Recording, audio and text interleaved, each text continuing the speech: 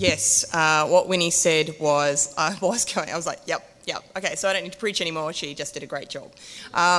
It's very much a similar message. So that's pretty awesome. God clearly wants to say something. So, all right. Have you ever been busy? Busy enough that, some meal times you don't get a chance to eat, or the kind of busy where it cuts into your sleep. Or maybe it's the kind of busy where a number of people all want your attention at once, with expectations that apparently only you can meet, and you're also aware that there's another problem screaming at you from nearby. And you'd feel important from all the attention and how much people need you if you weren't starting to have a brain implosion from the overwhelmedness of it all. I've had it teaching, you may have had it with your work situation or your kids. Jesus has been there. Or you're in trouble. The people in authority are there, your boss and their boss, or the government, or the police, or the scary popular kids, or the people who write the rules about how things are. And you have broken the rules. Maybe the rules are dumb. Maybe you had your eyes on the big picture. Maybe you were trying to help someone. Maybe you deliberately didn't follow the rules. I've been in trouble. I've been told how it is and what I did was wrong and that I need to shape up or else.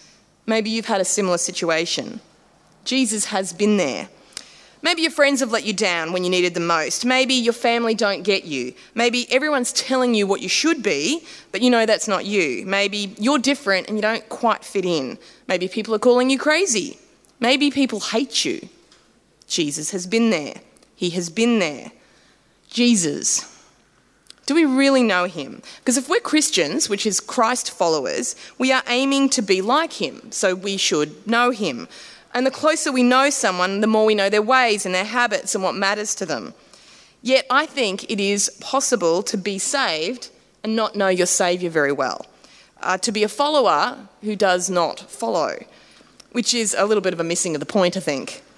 Now, Kirk has been journeying us through Ephesians, and I happen separately to be memorising some verses from Ephesians, and when I break something down to memorise it, I can't help but notice there are certain things that repeat, like a reference to Jesus in every verse. If you have a look at the Ephesians passage, I know that's very small, but the stuff in yellow and in red is every reference to Jesus. He's an apostle of Christ Jesus. Life is in union with Christ Jesus. He's the father of Christ Jesus. We get blessings through our union with Christ Jesus, chosen through our union with Christ Jesus, a lot of union with Christ Jesus, through Jesus Christ, his son, the death of Christ, completed by Christ. Christ is the head. It goes on and on. Everything about being a Christian flows through Jesus. It is all about him. So to follow Jesus closely, we need to know Jesus closely. That was what Winnie was saying. No, Jesus was saying, know me. And we know, this shouldn't be a surprise. We know that the correct answer in church is Jesus. But do we know him? The world's main image are the baby and the cross. They also feel comfortable with mild, pasty Jesus and cool, friendly Jesus. We might flesh it out more. The empty tomb, a guy walks on water, a guy talks to crowds, a guy with a lamb on his shoulders. The world, and possibly us, think in comfortable cliches, which are not always accurate or not the complete picture. I doubt a plain-spoken tradie who liked to drink and fishing is the image that comes to many minds when you first say Jesus, unless it's to see who's swearing because they hit their thumb. Yet that is an accurate image, not the swearing, but the plain-spoken tradie. The guy who built your house has more in common with Jesus than this picture. And just to put it aside, because it isn't my focus today, Jesus was a real guy. Multiple reliable historical documents, separate from the Bible, attest to the fact that he lived, he died, and people were following him because they believed he rose again. Even if we didn't have the Bible, we would have, through historical documents, the key facts of Jesus' life available to us. There is no one else of that era and very few people throughout history who have had 4 detailed accounts of his daily life and death written by eyewitnesses, which is what we have in the Gospels. They're regarded as so important by so many people that those accounts were carefully and accurately copied over and over so that we can have confidence today that what we read in the Gospels is what really happened. So what I'm going to do is we're going to take a look at just a bit of one of these eyewitness accounts. I'm not going to look at the whole Gospels. I'm just going to centre in on a couple chapters. You see, I was reading Mark a few weeks ago, and in response to it, I was reading Mark 3, in fact, and in response to it, I wrote, "Meet Jesus." Because in that chapter, if that was all you had, there was so much that you could pick up about him, about his temperament, about his family, his friends, his purpose, his theology, his daily life. But to give context to Mark 3, I want you to open up to Mark 1, so you can do that now. While you're doing that, the book of Mark, I think, is probably my personal favourite of the four Gospels. It has a speedy, breathless journalism. Immediately this happened and immediately that happened. Jesus is on the go. It's very urgent, it's active, it's miraculous. It reminds me of reading news bites on your phone. It has a really modern feeling to it. And so hopefully you've opened to chapter 1 now, because I'm going to go through this. I'm not going to read out the verses, so if you have it there, it's good. If Mark is like a journalist, he is one who tells us right off that this Jesus guy is good news. How does it begin? He says, with a guy shouting in the outback, "Prepare your hearts, confess, repent." So this shouty guy, John, was a fulfillment of a 750-year-old prophecy or prophecies. So his existence was very exciting to people. Being with him, the people there would have felt connected to something beyond the natural. And he was also creating an atmosphere of expectation. Someone's coming, so someone you've been waiting for. Someone who was a fulfillment of even older, thousands of year-old prophecies. Jesus is a someone, capital S, beyond the natural. But he's also someone who's going to do a new thing. John himself, so John the Baptist, was a walking symbol announcing a new way. He violated religious taboos by wearing the skin of an unclean animal. He was qualified to serve in the temple, yet he's serving in the desert. Because you see, he was inaugurating a new way of living. He's like saying, leave dead religion. The old way is over. Very similar to what we just heard about Hellenic ministries. Just like you dunk your tea bag fully into the water, John was the dunker, fully immersing people in the River Jordan as a sign that they were up for this new life. By dunking people, as John was physicalizing into their heads and understanding, new life, new way. He was preparing the way of Jesus. I've buried you in water, but he, this guy who's coming, will bury you in the spirit of holiness. This is the place where people were because of John the Baptist. So Jesus arrives on the scene. He comes from his family home, Nazareth. Yeah, Jesus has, just like us, a family home. And he gets dunked, ready for a new life. Bam, straight away, things get weird. Voice from heaven, the visible presence of the Holy Spirit. Now that, we don't probably understand, but that would have immediately symbolised to everyone watching that this guy is God's anointed king. You see, when Saul, the first king of Israel, was anointed king, the Spirit came on him in a noticeable way. He starts prophesying and dancing and shouting. When David was anointed king, the Spirit left Saul and came on David, and he defeated a giant. Jesus, well, he's immediately compelled into ordeals with wild animals and Satan in the desert, all on a diet of nothing. Now, somebody dealing with wild animals, that tells me he is a tough guy, physically. Jesus is not mild and meek and pasty. He's tough. He fends off Satan. Okay, well, that tells me he's mentally tough too. And it tells us there are angels. So he's a spiritual guy. So Jesus has got this completeness about his personality, physically, mentally, and spiritually. Whereas, the only guys that this animal, pasty Jesus, is fighting off is a kitty cat. Satan is such a liar, transforming the image of the Lion of Judah, who Winnie was talking about, into that guy. I mean, is Jesus strong enough to fight your battles? Well, he can fight off wild animals and Satan. I think that's a good start. Aside, and this is just because I thought it was funny, when you Google Jesus and cats, this is what comes up. I just think it's funny, and I just thought you'd find it funny too. All right, where are we? Galilee.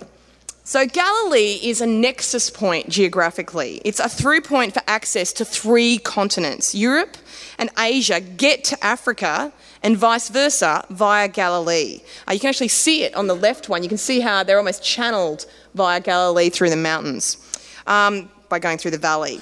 This is one of the reasons why Israel is so often a scene of conflict historically, because if people controlled that location, they controlled access to 3 continents. So because Galilee was on the main road, so to speak, between nations, the people in that area were actually very open to ideas from other places, open to new ideas. So that is where the Holy Spirit has Jesus start preaching. And straight away, the kingdom of God is centre stage. It's time, he preaches. Turn your back on your sins and believe this news, the kingdom is arriving. That is Jesus' core activity. That's what he does. He calls people to the kingdom. But he's also a discipler. He gets 4 capable guys used to working together in a small business, and in a poetical way, he says to them, I'm going to transform you and give you a new business. So we know Jesus likes to create word pictures, and he's also charismatic because they immediately follow him. Now, on the shores of Galilee is the town Capernaum. This is Jesus' home. Like you and I, Jesus had a home base. Now, Nazareth, further east in the hills, may have been where he grew up, but this lakeside town is home now. And it's a nice place. I've actually been there to its well-preserved buildings. There's a lovely view of the water, and the whole Galilee locale has a very Australian, in fact, very Moreton Bay climate. And I actually thought that was really kind of cool, that Jesus, chose to live in the kind of place that we've chosen to live. It's a bit special. So Jesus likes where we live. It's good. All right, so he's home, and he's in community in the synagogue, and he begins teaching. And in response, people are like, whoa, which is not a normal reaction to teaching, trust me. Suddenly screaming. Yeah, it would have been distracting. What are they screaming? Well, for some reason, it's written as a question in a lot of our translations, but Dr. Brian Simmons says it was a statement. They were screaming, "You've come to destroy us," which would have been electrifying. In the middle of church, if somebody, jumped up and said, "You're here to destroy us," everyone would be like, "What's going on?" They'd wake up. Jesus takes control. He knows his authority. And he actually really reminds me of a teacher in a classroom. Be quiet, go outside. That's how I sound in school. The implication, which is not said, is I'll deal with you later in my time. In response, the demon hurls the guy to the floor in crazy spasms and leaves with a shriek. And again, it kind of reminds me of some of the kids I've had who make a fuss when they're told to leave, often with a slam of the door or a punch of the wall. But faced with genuine authority, they do go. People would have been bug-eyed. Again, whoa, this is a new way. And the news about him spread like wildfire. After sunset, not just some, all of the people of the town of Capernaum gather at the house where he is.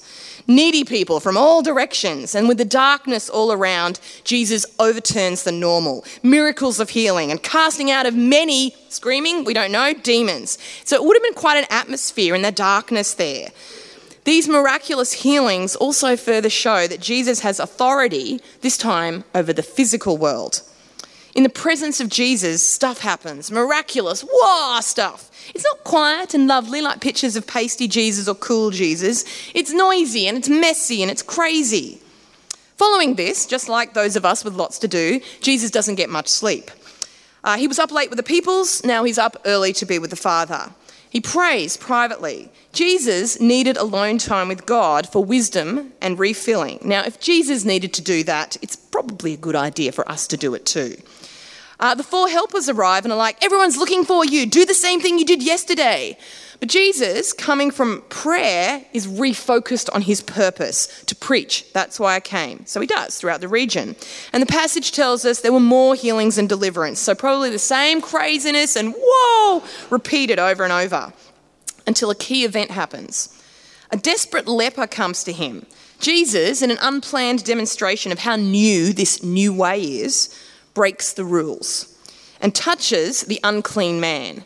In a 180-degree reversal of religious rules and death to which the world is subject, he makes the unclean clean. Now, this idea of clean and unclean is key to understanding the old way that people are in that culture. Clean and separated from unclean was linked to God and holiness and being separated from sin. The Israelites were a separated people. It was intrinsic to all the rules and regulations that they followed daily, weekly, yearly, and Jesus overturns that with a touch. Pharisee, for example, means separated one. But Jesus, unlike them, he isn't separated. He's in close. He's amongst them, the people, all the sin and the brokenness. And it's the same with how he is with us. His presence makes the unclean clean. So, to the leper, Jesus says, don't tell anyone. And in an experience familiar to teachers and parents alike, his instructions are immediately ignored and disobeyed. The man cannot help himself. His reaction to meeting Jesus is he has to talk about Jesus everywhere. The result of this guy, the leper event, is boom, Jesus is famous. He can only go now into villages in secret. He has to go out to the outback. Now everybody actually has to come to him. He can't go to them. So chapter 1 is Jesus gets famous. We've established a picture of a guy who is out of the ordinary, charismatic, well-rounded physically, mentally, spiritually, who has authority and is a miraculous, but also, like us, had a home, dealt with messiness and busyness and neediness, didn't always have time to eat, and relied on God for guidance. So after a bit of this, Jesus heads home and the crowds are crazy. He is bigger than the Beatles, who were bigger than Jesus, so yeah. Now, religious scholars, the people in power, are present. So they weren't before, now they are. And they are checking him out. So, anyone here who's a conspiracist, Jesus understands you. He knows what it's like to have the government watching him. So the crowds are so packed that the desperate and resourceful friends of a paraplegic lower him through the roof, which does mean digging through the roof. Jesus is impressed. This is a recurring thing about Jesus. Like us, he has favourite things. And he loves audacious faith. I can almost hear him saying, this is what I get up for. And now he does something significant. And it isn't making the guy walk. He rewinds time. He goes back to before the law and all its rules and separation for humans and their relationship with God. He goes all the way back to Abraham. Now in Romans 4:3, Paul tells us Abraham believed by faith and God accepted him as righteous. Not by sacrifices, not by being clean and separated, not by following the rules, by faith. And in Mark 2:3, Jesus, seeing how much faith they had, said, "My son, your sins are forgiven. You have faith, and I accept you as righteous." So it really isn't any wonder that the power people are not impressed, because Jesus is stating as clear as day, I'm doing what only God can do. We've had clean and unclean, but this is a further upending of the entire law way of relating with God that the Israelites have been trying to make work since Sinai. This is the new way of the kingdom. So they are offended. That is not how this works. You know the rules. Only God can forgive and accept someone as righteous. Jesus, reading their minds, I should add, so let's just add that to the list of cool things that Jesus can do, is like, well, I can back my game. So I have both God's authority and power. Be healed. And the man was, and the people then went out of their minds with woe. Now, a lot of the time we read the passage like they're amazed. No, we need to understand these people were like, oh my goodness. So it's chapter 2 and Jesus is indicating he's God. It's very early on. And as C.S. Lewis said, really there are only 3 options with people who say they are God and genuinely believe it. They're lying, they're crazy, or they're God. And the 4 Gospels very clearly show the integrity of Jesus' character. Even his opponents later on in one of the other Gospels say, we know you never lie. People at the time, including his family, as I'll show later, definitely thought he was crazy, but the writings we have show him as lucid and sane, and even today his teachings are regarded worldwide as wise. And as we've just read, Jesus backs his statement of divinity with power. The immediate result at the time is further crazy, massive crowd. So what does he do? He teaches. That's his purpose. And he chooses his 5th buddy. And I think the word tax collector has lost its meaning for us, particularly in Australia where we have pay as you go, so you never really get the money anyway. So let's freshen this. Who is Jesus' new buddy? He's a parasite. He's a guy who profits from the suffering of others, a traitor and an unclean person. These days, the equivalent to how we might feel about this person might be a drug or a slave trafficker, or an Australian citizen who sells secrets to another country, or a pimp. It's like Jesus is trying to offend people here. And as his followers, our different way may very well offend people too. But Jesus is Holy Spirit-led and he's obedient. He goes to this guy's house and he shares a meal, which is a very, very intimate thing to do in that culture. In fact, Jesus, in the pattern of not keeping himself separate, shares a meal at the table with many kinds of people, notable sinners. What sort of outcast friends might a drug dealer or pimp have? I know that cartoon sort of, it does have about tax collectors and sinners, but it is slightly irrelevant, but hopefully it will wake you up if you're asleep. It's a long, long day. But what sort of outcast friends might a drug dealer or a pimp have? Well, in an action that speaks about the kingdom, it's an action that speaks about the kingdom. It tells people what Jesus' kingdom, what heaven is like and who it's open to. Okay, he's in heaven, just like on earth, he's going to be at the table with all sorts of people. And this indicates the integrity of character Jesus had. He is who he is, on earth as it will be in heaven. Now, the law experts and the powerful, the politically correct, naturally take offence because that's what politically correct people do. And Jesus tries to help them grasp how his kingdom is different. He won't be defiled by being with them. He, in fact, will make them clean. He's calling the defiled and desperate to change, the ones who see they need him. Now, around this point, there is a question about why Jesus' followers don't fast. Fasting was a sign that people were trying to get near to God, and it was a very public thing in those days. Jesus' disciples didn't need to get near to God. They were near to God in the form of Jesus. It was another symbolic action pointing to the fact that he's God, and this is the new kingdom. That's what he's also referring to with his imagery about the clothes and the wineskins when you read the passage. He's telling them, don't mix the old with the new. This is a new kingdom, a new age in history, so it has new ways. So if chapter 1 was Jesus is whoa and gets famous, chapter 2 makes clear this very new way of the kingdom. But we also see more of Jesus' character. You know, he has favourite things. He has integrity. He's obedient, but a tradition breaker. He's upending the old for the new way, and he's also God. A God saying he wants a real relationship, not rules, even if it offends some people. And to finish chapter 2, it sets the scene for chapter 3, which is one day in the life of Jesus. So it's a Sabbath, like Sunday for us, and they're on their way to their equivalent of church. And they pick up some ears of corn the way we might pick up some Maccas. Jesus can relate to our busy lifestyles. And the judgy judges are still watching. You're breaking our traditions. And later at the synagogue, they're still watching Jesus closely. A modern equivalent, oddly enough, is Trump. Now, Trump is more like the crude, willful Nebuchadnezzar than Jesus, but the way that the journalists are watching Trump closely to see, can we catch you out, find a reason to criticise you, is similar. It's this critical spirit of hate and jealousy, and Jesus had to deal with that. In this situation, the issue was whether he would heal a guy on the Sabbath. The Pharisees' human rules said, that's work. God said, rest on the Sabbath, so don't do it. What Jesus is facing here is their entire system of life. There are rules, and everyone has to follow them. That's almost what being an Israelite is at this point. And these guys are the rule keepers. That's their identity. So if Jesus heals this guy, he is defying their power, their authority, their identity, and that of the whole system. He was under pressure. Jesus had to deal with pressure. But Jesus turns it back on them. He takes control of the situation. He's smart and he's fearless, because that would have been a pretty intense situation. He asks a question that they can't or won't answer. And the Gospels record that Jesus asked questions that left the smartest people of the time stumped. Jesus is a smart guy. Our culture doesn't find intelligence that cool, but if you are a Jesus follower, it is okay to be smart. He's also emotional. He's angry at them and he's sorry for them at the same time. The Gospels record Jesus as being a pretty emotionally open guy. He has the feels all the time. He's grief-stricken, exuberant, impatient with injustice, free with praise, and on it goes.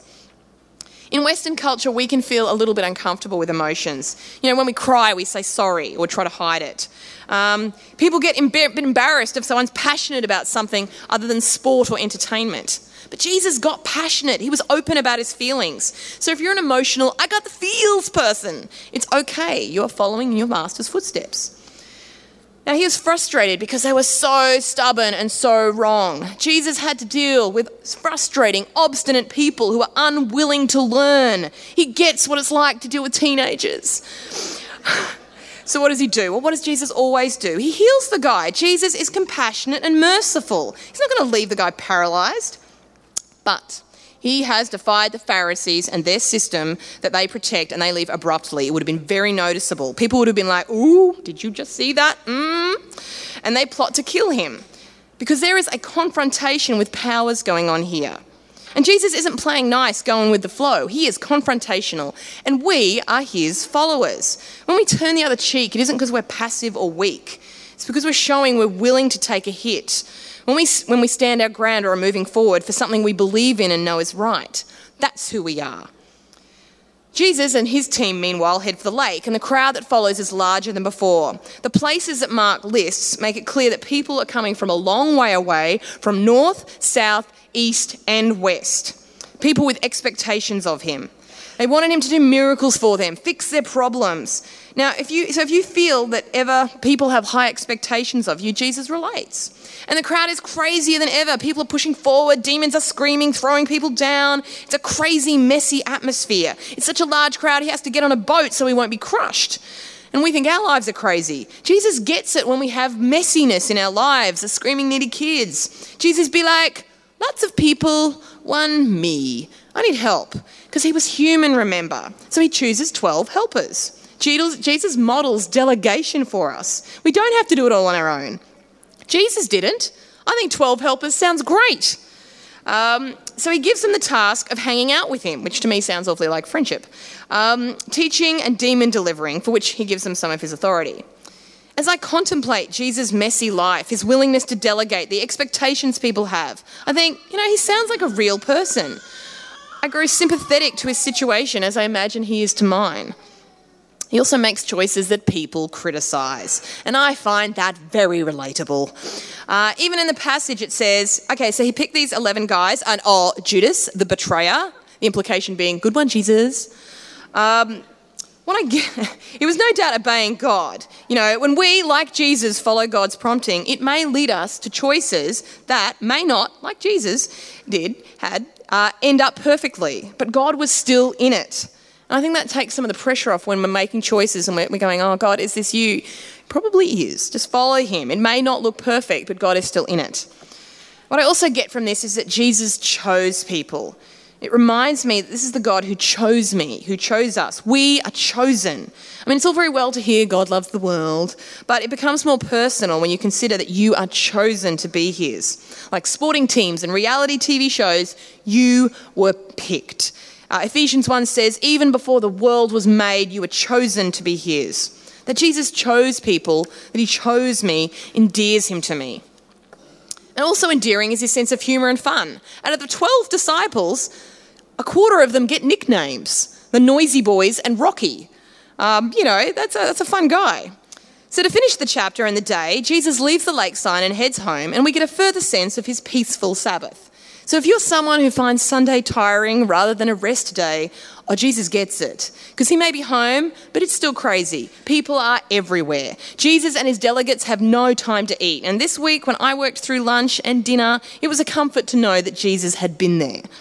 And even better, important, smart people with authority have arrived from Head Central, and they're telling everyone, this Jesus, he's Satan possessed. That's not good. And to top it off, his family. Yes, like us, Jesus had one of those. Having heard people say, hey, your son, your brother, he's gone cray-cray, have arrived to put him in the first century version of mental care.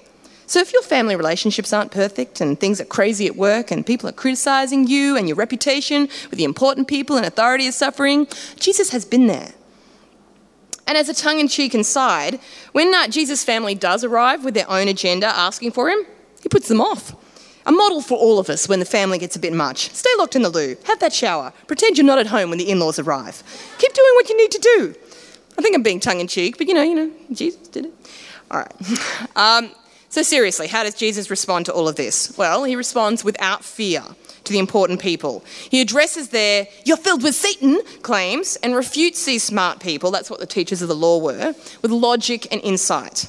His response also tells us a few more things about Jesus, that he believes Satan is real and has a kingdom. The bit about the binding of the strong man foreshadows what Jesus will do at the cross, which tells us he wants to set free all those Satan has taken captive. And when he talks about the Holy Spirit, we learn that Jesus will stand up strongly for someone he cares for deeply, in this case the Holy Spirit, because that is who is in him, not Satan. And finally, we're told we are his family.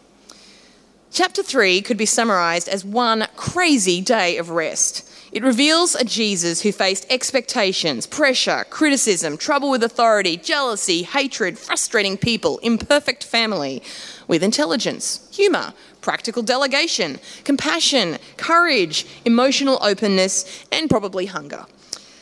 As we've seen in these chapters, Jesus experienced normal human things. This was a real guy living in a real world just like we are. He gets it. But Mark, and wider in the Gospels, also shows us something we might forget. Jesus was an individual with his own unique, complex personality. We saw he's a hard worker. He's someone who can handle lots of people, but he's also someone who needed alone time. And all the introverts say, yay. He had a sense of fun. He could be blunt. He was deeply compassionate and passionate. He was a very emotionally real guy. He was authentic. He was who he was. He was unimpressed with fakery. He liked a meal. He wasn't always punctual, for which I go, yay. Not an advertiser, but, one willing to choose the hard, humble way. He wasn't stressed about money. Go fishing. We'll get the money that way. He didn't back down from conflict. He treated women with unusual equality for his time. He liked kids. He was furious with anything that got between people and God. Just on that basis, this is a guy worth getting to know. Like Winnie told us, get to know Jesus.